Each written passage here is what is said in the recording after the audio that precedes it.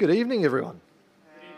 What a joy it is to be gathered together again, to be able to come together as God's people and set our hearts towards Him, and to rejoice in Him, to love Him, and to be loved by Him, to see Him manifest His presence among us. Very, very warm welcome to all of you, and it is my prayer that God Himself would encourage your hearts and build you up, that by faith you might look to Christ and be blessed in the Beloved. I'd like to invite you to please stand as we come into God's presence. And as God Himself addresses His people with the words of Psalm 103, "Bless the Lord, O my soul, and all that is within me, bless His holy name.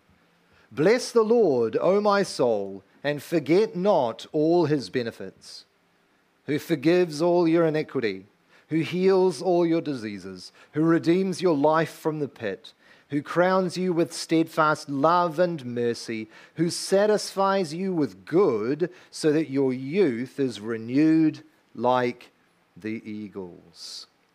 Amen, and may God indeed help us to bless His holy name. Let's pray.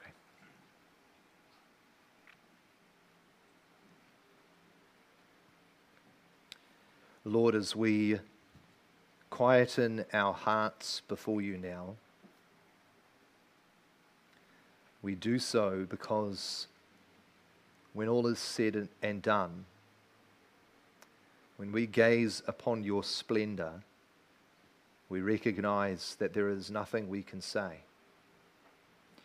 There is no offering too great to lay down in worship of you. And so we pray that this evening, Lord, you would take it all, that you would just give us yourself, that we would delight in our great Lord, our Father, our brother, our Holy Spirit, and that we might be satisfied in you. Help us this evening, Lord, to focus upon you after a busy day of fellowship and worship. And as we close out this Sabbath day in praise again, we ask that, Lord, you would draw us near to yourself, and that you would draw near to us. In Jesus' name we pray. Amen. Come, brothers and sisters, let's worship our God with the words of Jesus shall reign.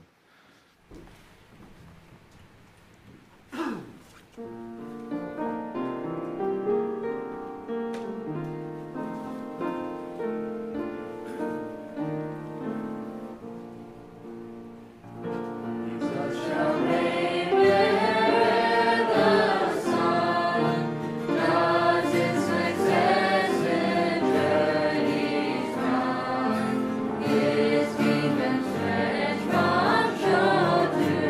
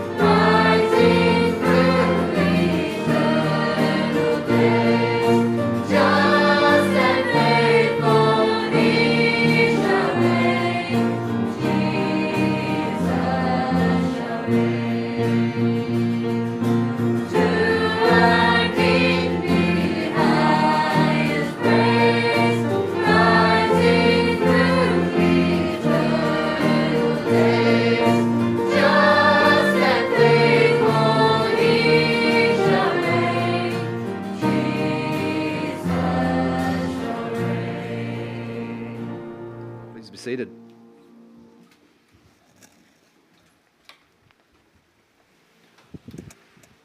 If you have your Bibles with you here this evening, we're turning through to the Old Testament, through to 1 Samuel, as we continue journeying our way through the story of the Bible, just reading through the narrative sections. We find ourselves in 1 Samuel chapter 6.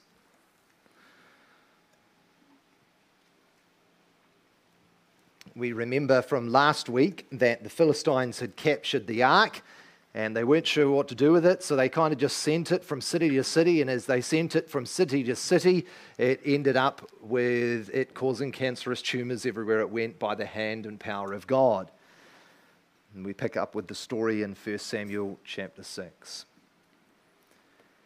The ark of the Lord was in the country of the Philistines 7 months. And the Philistines called for the priests and the diviners and said, "What shall we do with the ark of the Lord? Tell us, with what shall we send it to its place?" They said, "If you send away the ark of the God of Israel, do not send it empty, but by all means return him a guilt offering. Then you will be healed, and it will be known to you why his hand does not turn away from you." And they said, "What is the guilt offering that we shall return to him?" They answered, 5 golden tumors and 5 golden mice, according to the number of the lords of the Philistines, for the same plague was on all of you and on your lords. So you must make images of your tumors and images of your mice that ravage the land and give glory to the God of Israel. Perhaps he will lighten his hand from off you and your gods in your land. Why should you harden your hearts as the Egyptians? And Pharaoh hardened their hearts. After he had dealt severely with them, did they not send the people away? And they departed. Now then, take and prepare a new cart and 2 milk cows on which there has never come a yoke, and yoke the cows to the cart. But take their calves home, away from them. And take the ark of the Lord and place it on the cart, and put in a box at its side the figures of gold, which you are returning to him as a guilt offering. Then send it off and let it go its way, and watch.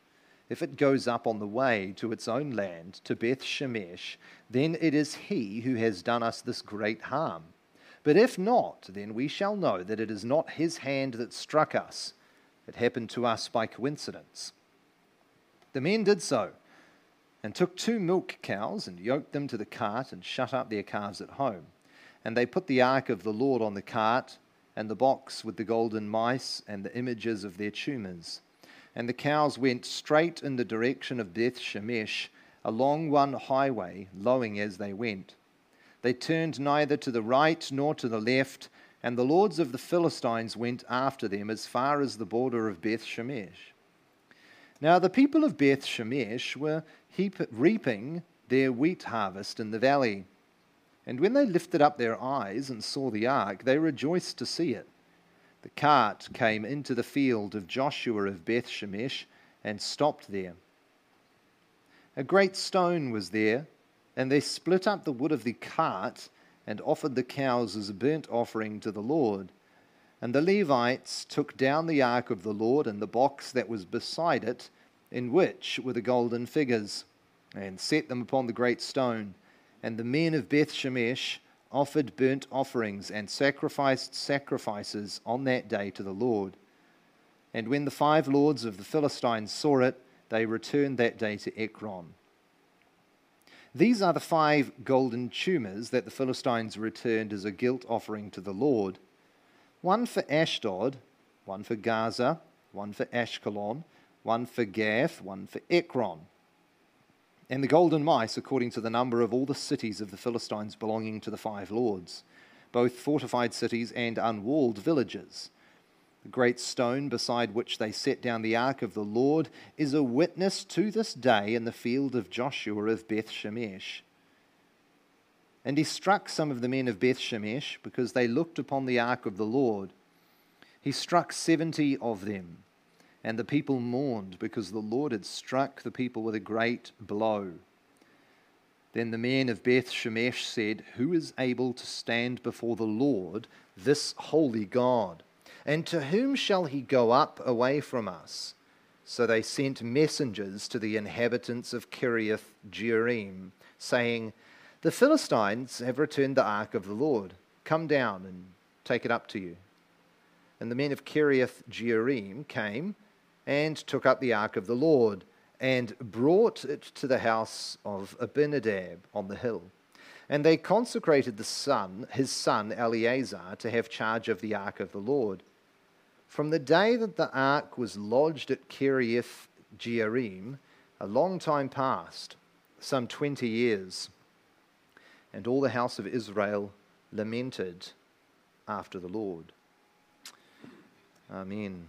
The fruit of God's discipline and judgment upon the house of Israel is that they turn to him with their hearts, longing for him. And as we move forward, we'll see how that plays out in the life of Israel.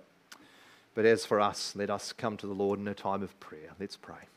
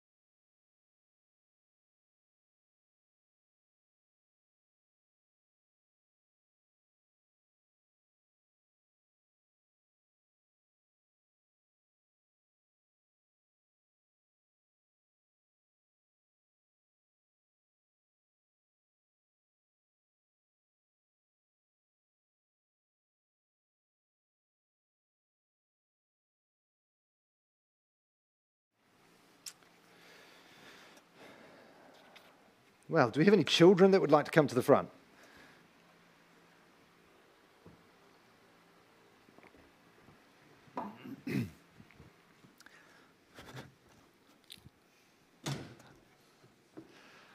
Well, have you ever had to wait a long time for something? Yeah, what have you had to wait for? Let me help you.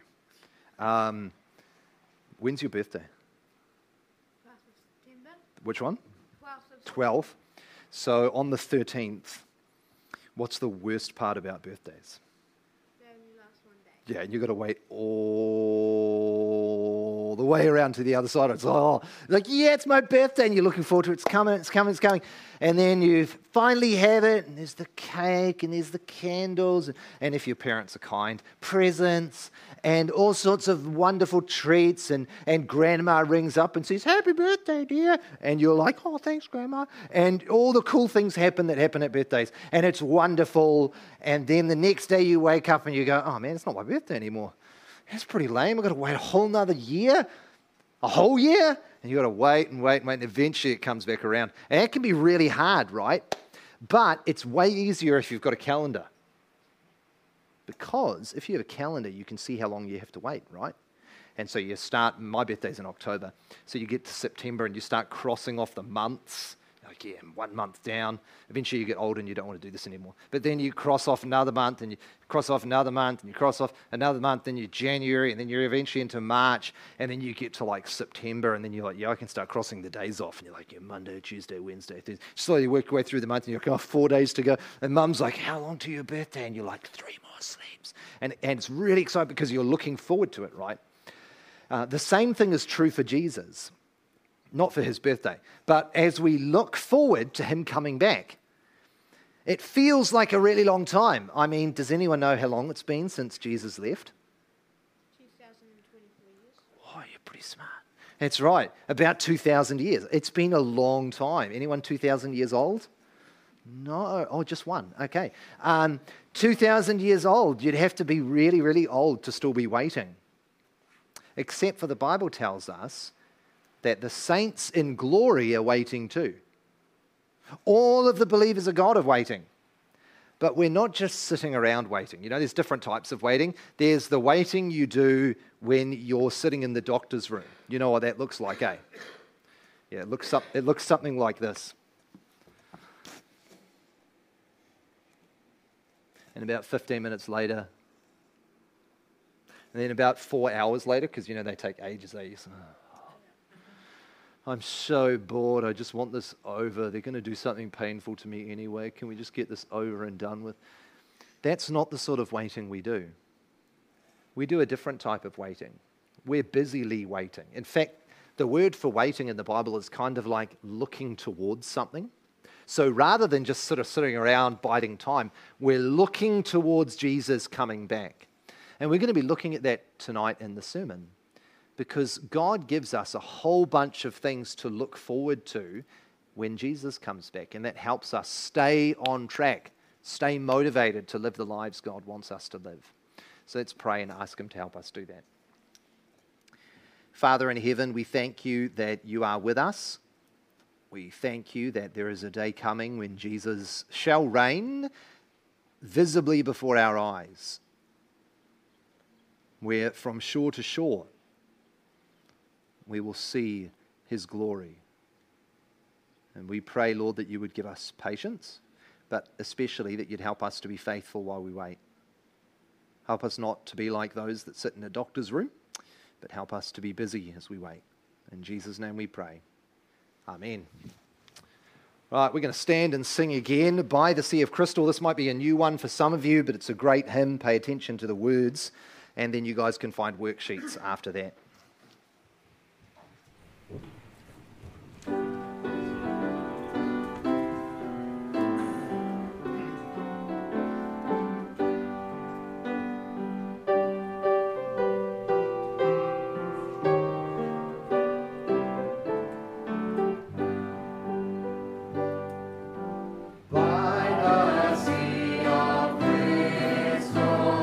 Saints in glory stand.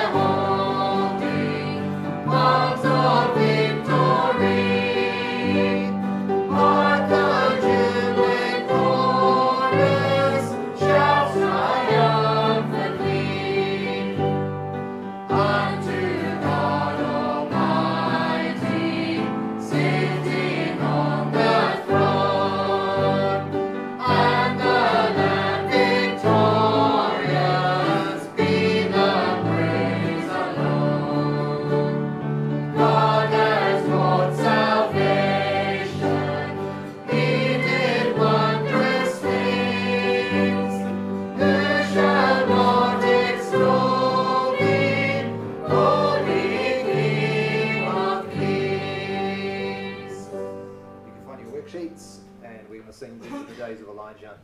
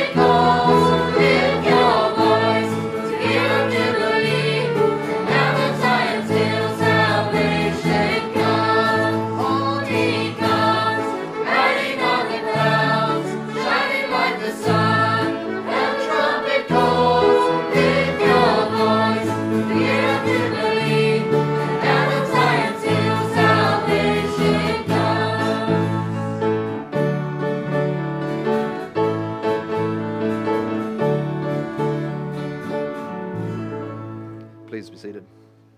Oh, sorry, wait, we'll pray. Stand back up. Mate, I do this every week, I swear.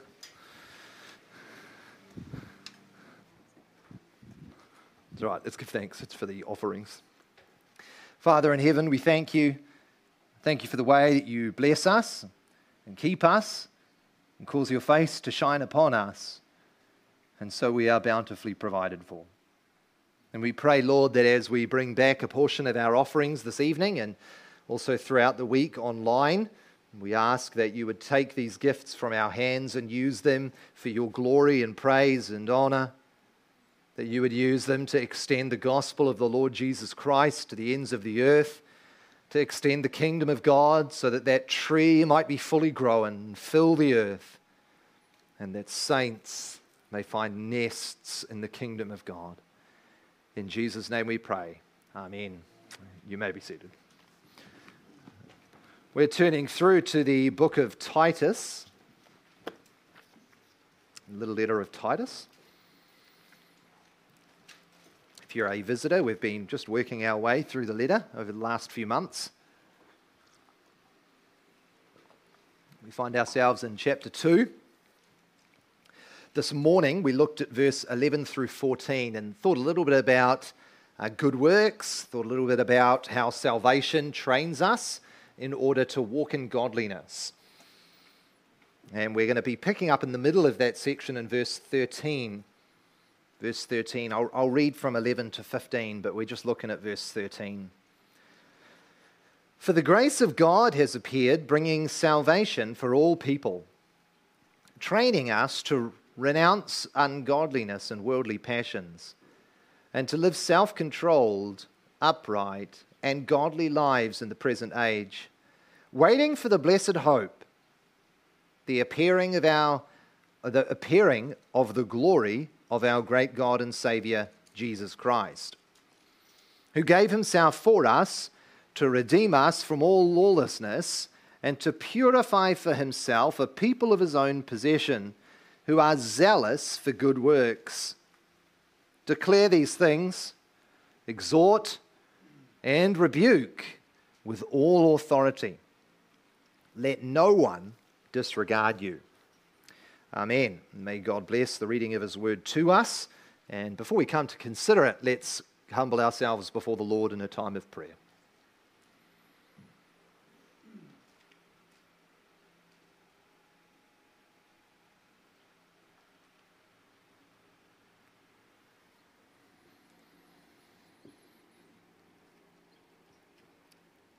Lord, we pray that you would speak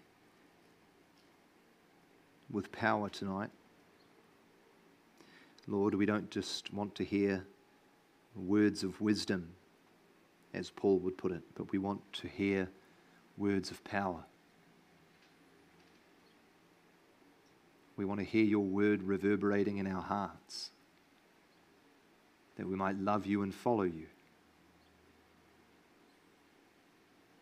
Father in heaven, we pray that you would build up your church through the Lord Jesus Christ. Lord, the return of Christ feels like a long way away. And so we pray that you would help us to see it clearly tonight by the eyes of faith. In Jesus' name we pray. Amen. Now, just as a reminder, so verse 13, we're called in verse 12 to live godly lives in the present age, speaking about now. Verse 13, our text, waiting for our blessed hope, the appearing of the glory of our great God and Saviour, Jesus Christ. I remember quite a long time ago, I was watching a documentary on David Beckham, you know, the football star, on David Beckham. And he was asked the question by one of the interviewers, what did you do as a child? And you can probably guess what David Beckham's response was. He said, I played soccer. And they said, well, yeah, we understand that, but what did you do outside of soccer? And he said, I played soccer. And they said, yes, okay, did you do anything else? You know, like friends, fun activities, camping? He said, no, I just played soccer. That was all I did. And then he went on to explain to them that his one goal, his whole life, his one goal was to become one of the greatest football players of all time. And so he made the decision, even as a small lad, to lay aside everything, to give up everything, and he set his focus upon a future goal, and he said, I'm going to lay everything down and live for that. Nothing else matters except for that. I can see all my friends having fun, but none of that matters because the Football World Championship is coming. It's not just David Beckham, is it? You read stories of Olympians. I read the story of one Chinese Olympian who, after the Olympics, she was interviewed, a weightlifting champion. She got the gold. She was interviewed, and they said to her, are you happy? She said, I'm extremely happy because I can finally see my parents again. Because for the last 4 years, all she had done was train for weightlifting. And she's like, finally, I can just go and see mum and dad. There's this willingness to lay everything aside and pursue one thing. That's the idea of biblical waiting. So Paul tells us wait, right? Verse 13, waiting. We are waiting. The idea of waiting, it's quite literally, if you translated it really clunkily, looking forward, anticipation, looking towards a goal. Now, I said to you this morning, for those of you who are here, I said that we would consider the motivation for godliness tonight. What is it that's going to fuel faithfulness in our life? Because often we know what we need to do, right? We've read the Bible. I mean, it's not rocket science. We know what we need to do. We heard what we needed to do this morning. But how do I do it? How do I remain motivated to actually get up in the morning after failing again and getting into it? What's going to motivate me to pursue holiness? That's what we're considering tonight. You see, what you set your eyes upon, what you focus upon, what you wait for drastically impacts the way you live, right? if you want to be a model, you're going to act in a certain way. You're not going to enjoy Krispy Kreme every other day of the week. Well, what if you want to look forward to the day of the return of Christ with great anticipation? What if you want to look forward to everything that's coming for us and live for that day? We looked at what that might look like this morning as we live godly lives. But what are we actually looking towards? What's going to motivate us? What can we lay before us like a carrot on a stick, for a lack of a better analogy, to drive us forwards toward eternity? Paul tells us three things. And we're going to look at these three things. Firstly, we're going to look at the eschatological hope. Now, for the children and maybe some of the adults who are wondering what eschatological means, it means the end times. Okay, so the eschatological hope is your new word for the evening. And the eschatological glory, that'll be our second point. And thirdly, our eschatological Savior. So hope, glory, Savior. Have a look at the text with me. So we're seeking to live godly lives, verse 13, waiting for our blessed hope. Now, when Paul says our blessed hope, he doesn't mean hoping. You know, we can use hope like a verb. I'm hoping for something. I hope something happens. He's not using it in that way. He's speaking of a noun. He's talking about something. Something in the future, eschatological, something in the future to come. A hope that's in the future. Now, it's really important that you understand the way the Bible uses hope. I've said this many times, and I'm never going to grow tired of reminding you. Hope in the Bible is not like luck. You know how we use hope in the 21st century? I really hope I get married one day. That's not how I'm already married, but you know what I mean. That's not how the Bible uses hope.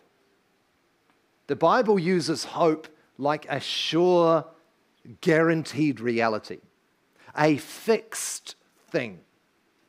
It's something you can bank on. Think of a check. When they used to use checks, I suppose that's not really a helpful analogy, is it? Think of some cash. If you have cash, you can use it for something. It's a certain reality. So too with biblical hope. So we are setting our mind towards the blessed hope. It's called blessed because it's based on God. So it's God's hope would be another way of saying it. What is this eschatological hope that we're looking for? Well, the New Testament describes this hope in 4 different ways. It talks about the hope of eternal life in Titus 3 verse 7. It talks about the hope of righteousness in Galatians 5 verse 5. It talks about the hope of salvation in 1 Thessalonians 5 verse 8. And it talks about the hope of the resurrection of life in Acts 23 verse 6. So what hope are we thinking about? Because Paul doesn't tell us, does he? He just says the blessed hope. Well, the reason he just says the blessed hope is because he means all of them. The blessed hope that we are looking towards is the resurrection from the dead, salvation, righteousness, eternal life. What is this hope? It's the thing we look towards to the day when all of our sorrows, everything that's wrong with this world gets undone. The pain, the affliction, the suffering, the sorrow, the torment, the persecution, the cancer, the car accidents, the grief of losing loved ones, all gone. That's the hope we're looking towards. But not just that, but the removal of sin. Isn't your sin something that grieves you? I did it again. Don't you long for the day when you will never just do it again?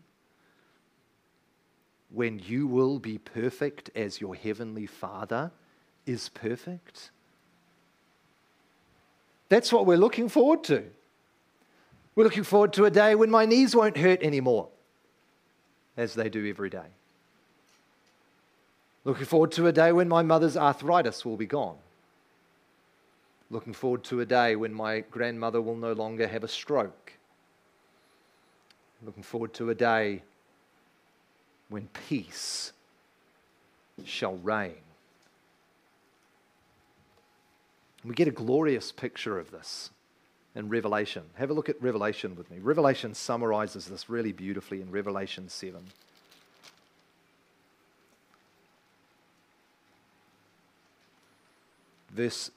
Chapter 7, verse 13.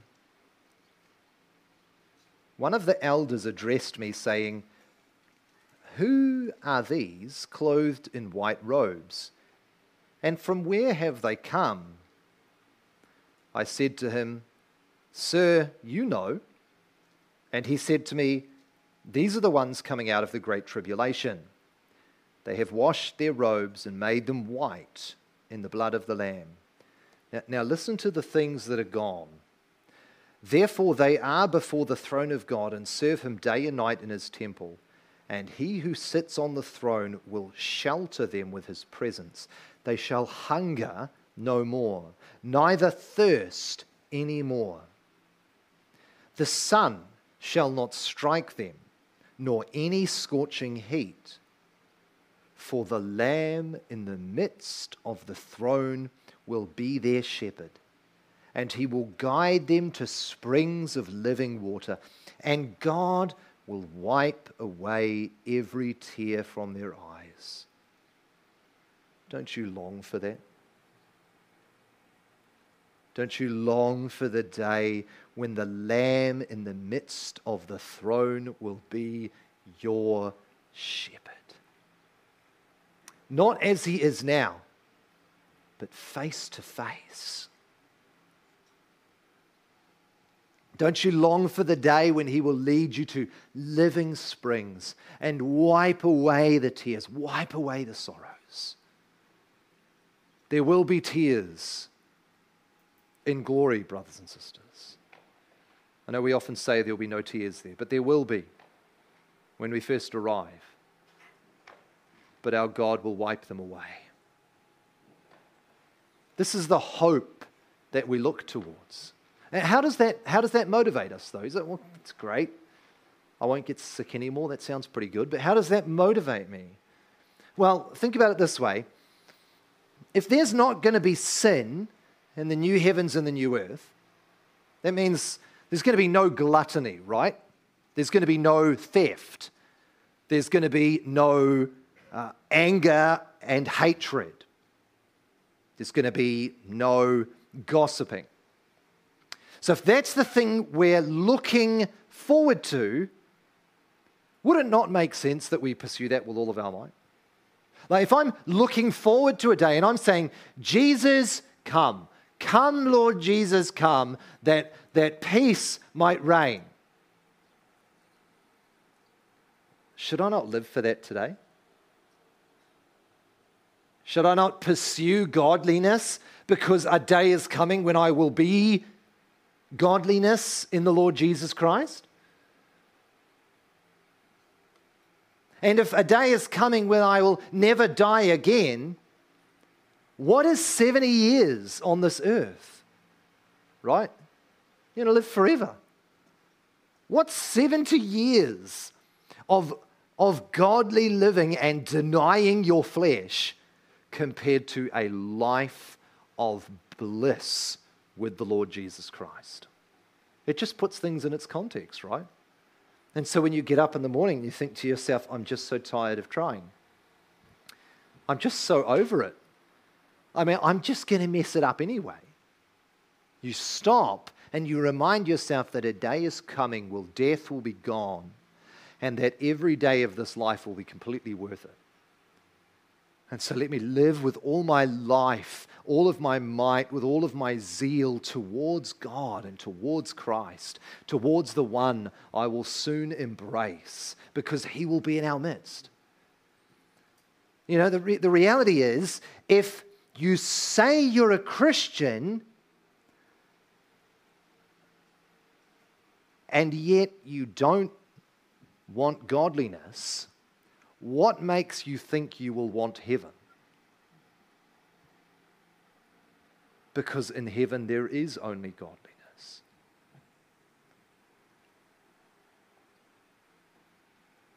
We are motivated by the coming bliss that we will enjoy. And so we look into the future towards eschatological hope, but then we also look into the future towards eschatological glory. Glory. So Paul says, waiting for our blessed hope, the appearing of the glory. The appearing of the glory. You know, this world was created for the glory of God, wasn't it? The heavens declare the glory of God, we're told. The heavens shine forth his majesty. And it must have been a glorious thing to behold in the garden, where no lion would eat you, and everything worked in perfect, blessed harmony and peace, where there was no sin, there was no corruption, where the image bearers displayed the glory of God to its fullest, where God had created this garden and put an image bearer in the center of it and said, reflect my glory for all to see. Fill this earth, subdue it, have dominion over it, spread my glory over the whole earth. And we messed it up. And what happened? Well, it's like in 1 Samuel, right? It's as though Adam and Eve wrote Ichabod. Remember that? Ichabod. The glory has departed. And they're cast into the wilderness with Ichabod written on their foreheads. Because no longer do they display the glory of God. No longer does the earth display the glory of God as it once did. It's not that it doesn't. Just like image bearers can display the glory of God, but not like they did. And so God, from that moment, was pointing towards a future where glory would be reestablished. Remember? What's in the temple? You get to the temple, and what do you see? You see lamps that represent trees. You see great pillars with gardens on them. It's meant to depict the first temple, the Garden of Eden. It's a picture of the glory of God. And what happens in that? No sin can come in. And it was to be a place where specially God's glory would be manifested in this world. But what happened? God wrote Ichabod on his own temple through the hands of the Babylonians, didn't he? Do you remember what takes place after the return from exile? That the old men who can remember what the temple used to look like when the foundation is laid, they weep. Why do they weep? Because the glory has departed. It's gone. And then we get to the New Testament, and what do we run into? The temple of God reestablished. It's a vine, right? It's a tree, it's a body, it's a family. And who dwells in it? The Holy Spirit. The glory of God. And yet we backbite and we gossip and we slander and we hurt one another. And at times Jesus says, I will come and I will take away your lampstand. And he's done it throughout the generations, hasn't he? Look at North Africa. It was once the Christian stronghold of the world. It is now an Islamic stronghold. Not because Islam's great, but because God took the lampstand away. The glory has departed. But brothers and sisters, a day is coming when the glory will be established. Look at Romans 8 with me.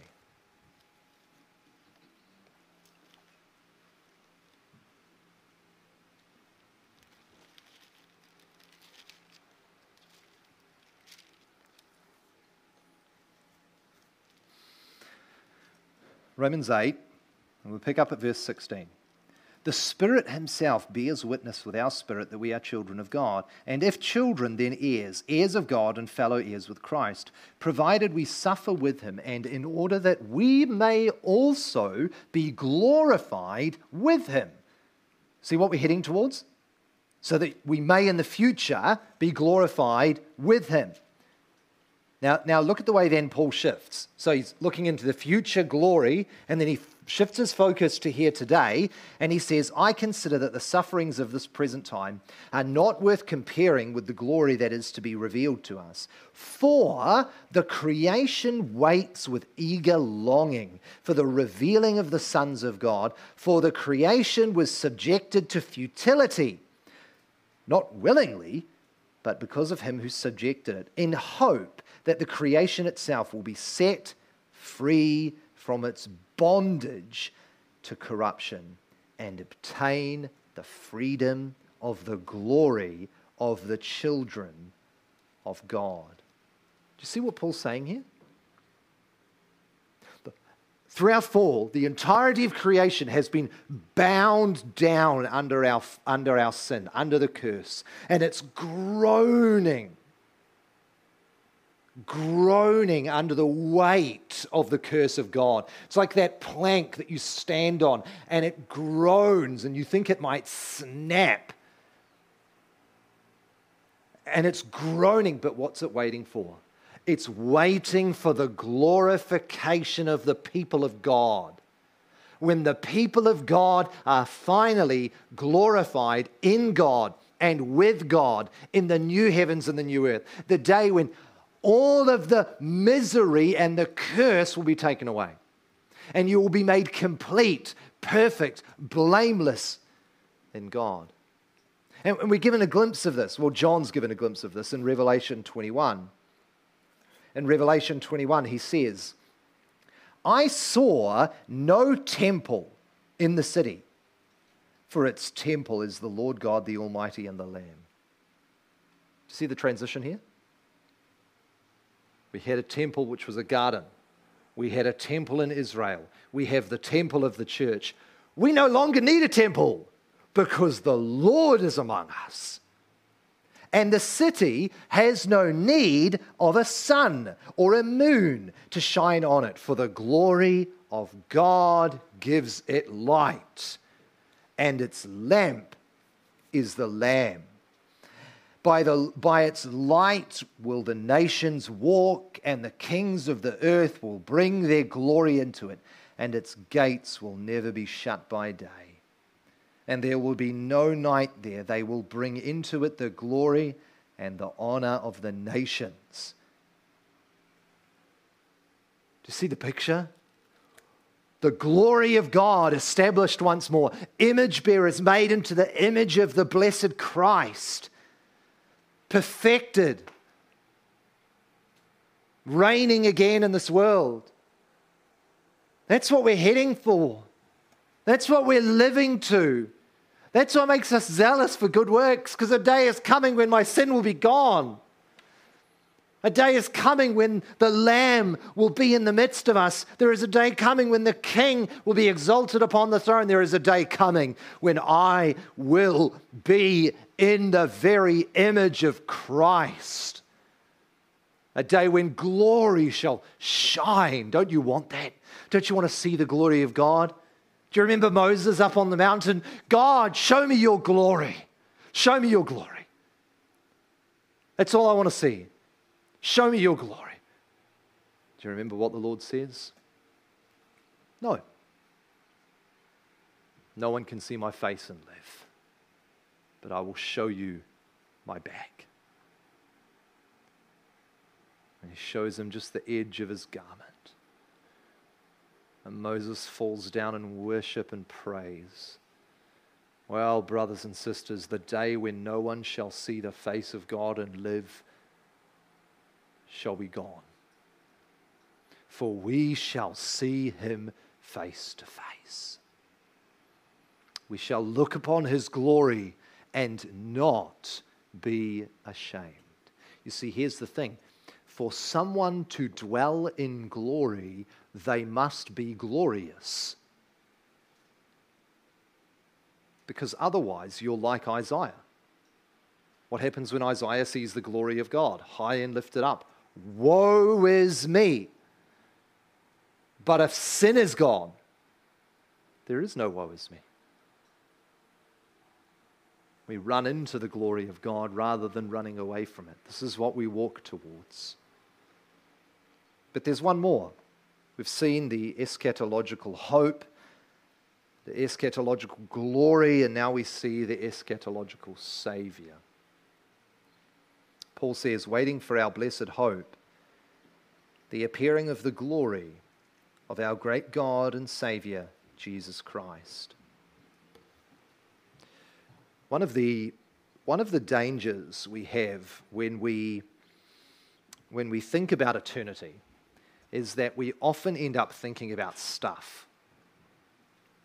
We think about eternal life. Sounds pretty good. Think about our sore knees. We think about the death of our loved ones. We think about the removal of pain. We think about the removal of sin.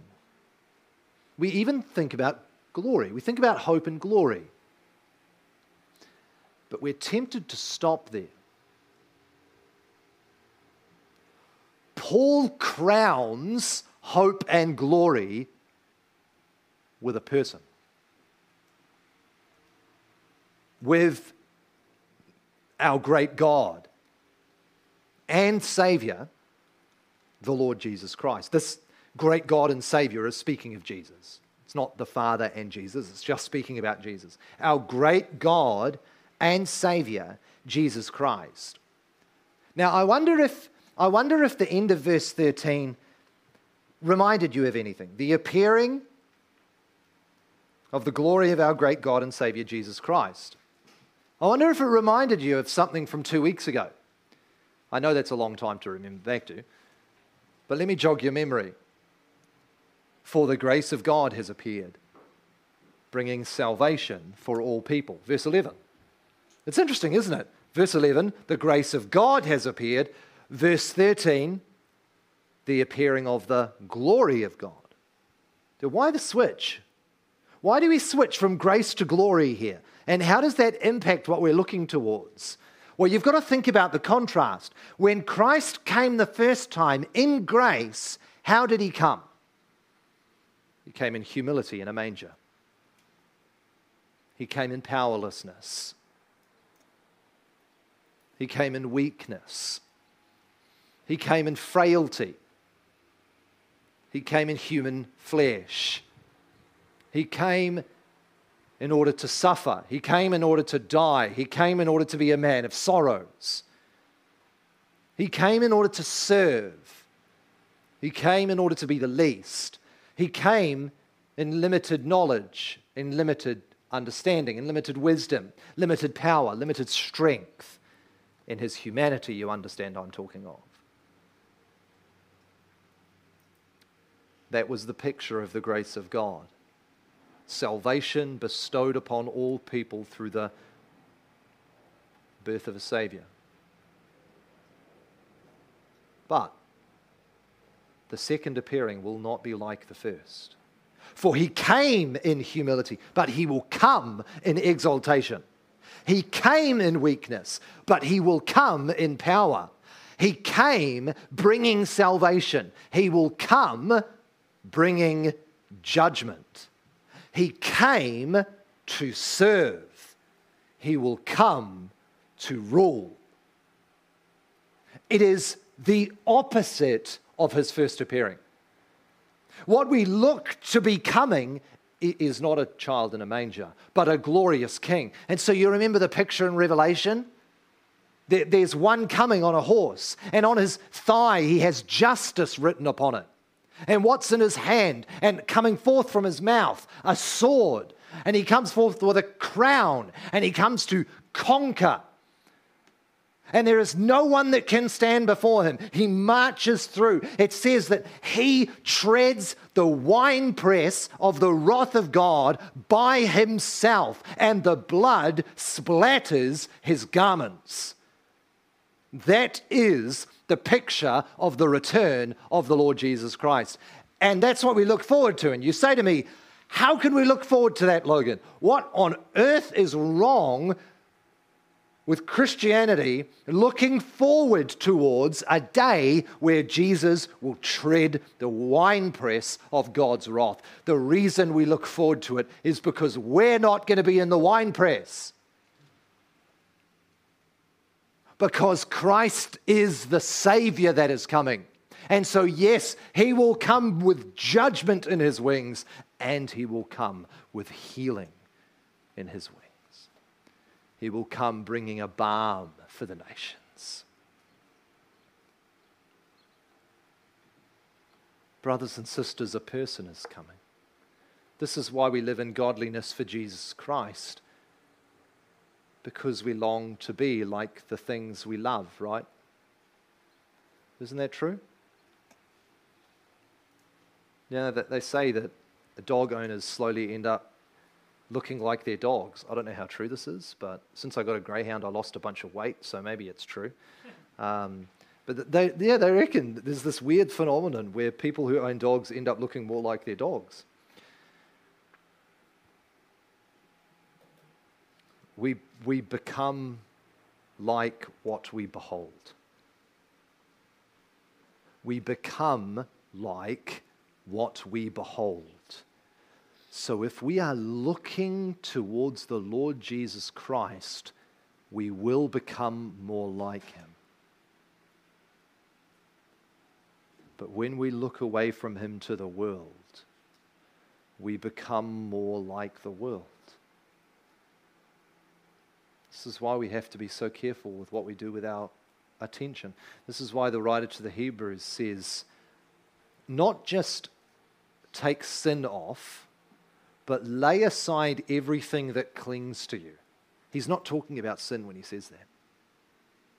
Lay aside the good things that cling to you so that you can run faster.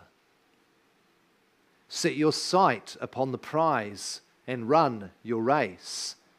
Put your hands to the plow and labor in the field. Take up the weaponry you've been given and fight the good fight of the faith.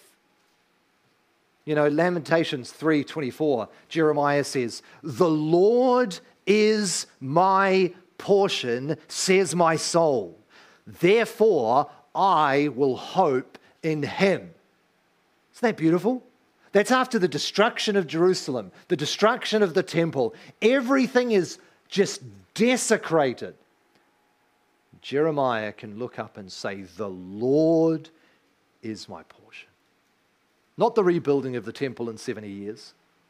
The Lord is my temple. Not eternal life. Because John 17 tells us that eternal life is this: knowing Jesus and him who sent him. Is he your portion? Is he the one you're looking forward towards? Now, one of the joys of, I've spoken about this before, one of the joys of being a minister is walking with people as they prepare for their wedding day. You know, where Gisela and I are doing some premarital counselling with a couple at the moment who are preparing to get married, and so we talk about weddings and we talk about what's going on and we talk about the ceremony. And you know, what would you think of the upcoming bride if you spoke to her and you said, "Oh, how long until your wedding?" And she said, "Oh, I'm getting married in January 16th." And you said, "Oh, you got everything ready?" "Oh, no, we've still got a little bit of stuff to do." "Oh, what have you got left to do?" "Oh, you know, we should probably make some invitations. You know, probably need to get a wedding dress, probably need some wedding rings. I thought about getting one of those wedding certificate things, but, you know, I haven't got around to it yet. In fact, we actually haven't done anything." What would you think? You think, you're a fool, or you don't care about weddings, either way. But you think, you've got to be prepared. Brothers and sisters, we're heading for a wedding day, right? It's coming. Don't ask me when it's coming. I'm assuming it's not coming in 2023, but we've still got a few hours left. Maybe it'll be 2024. Maybe it'll be 3034. I got no idea. And if anyone tells you they do, they're wrong. But this I know. A wedding is coming. Don't you love weddings? You love it, you get the little invitation and you pop it open, you open it. Oh, they invited me. They even invited me to the reception. They've even given me an invitation to sit at the head table and to lay my eyes upon the bridegroom and to take the cup from his hand and hear him say those words, "Take, drink ye all of it." The day when Logan will never have to minister the Lord's Supper again because the Lamb in our midst will do it for us. And so Revelation 19 says, "I heard what seemed to be the voice of a great multitude, like the roar of many waters, and like the sound of mighty peals of thunder, crying out, 'Hallelujah! For the Lord our God, the Almighty, reigns. Let us rejoice and exult and give him the glory, for the marriage of the Lamb has come, and his bride has procrastinated getting herself ready.'" Sorry, no. The bride has made herself ready. It was granted her to clothe herself with fine linen, bright and pure. And you ask yourself, what are the linen garments? You just want to know, don't you? What are the linen garments? For the fine linen is the righteous deeds of the saints. That's how we prepare ourselves to see him face to face. By receiving the salvation and righteousness of Christ given to us and his purchasing us in his appearance of grace, and then putting on the righteous deeds of Christ by pursuing godliness. Let us do it. May God grant us to be dressed in fine linen, bright and pure today. Come, Lord Jesus, come. Let's pray.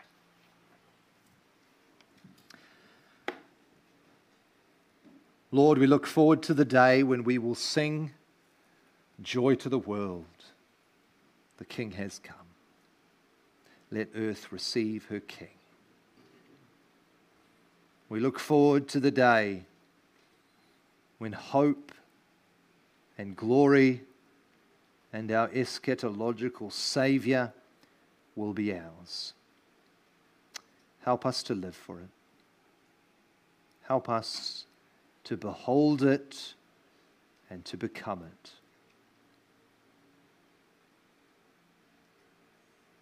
In Jesus' name we pray. Amen. Well, let us sing in response to God's word, joy to the world. Let's stand.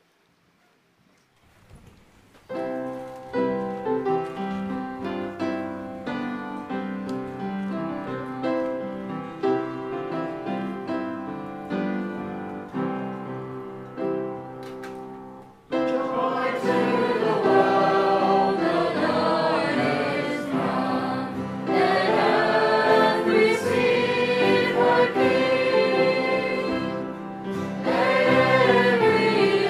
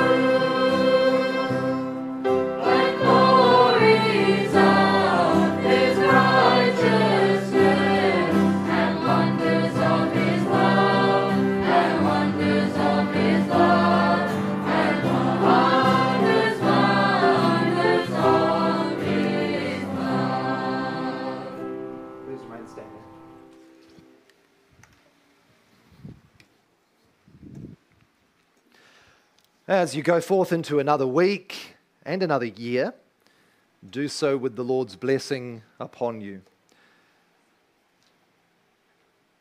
To him who loves us and has freed us from our sins by his blood and made us a kingdom, priests to our God and Father, to him be glory and dominion and authority now and forevermore.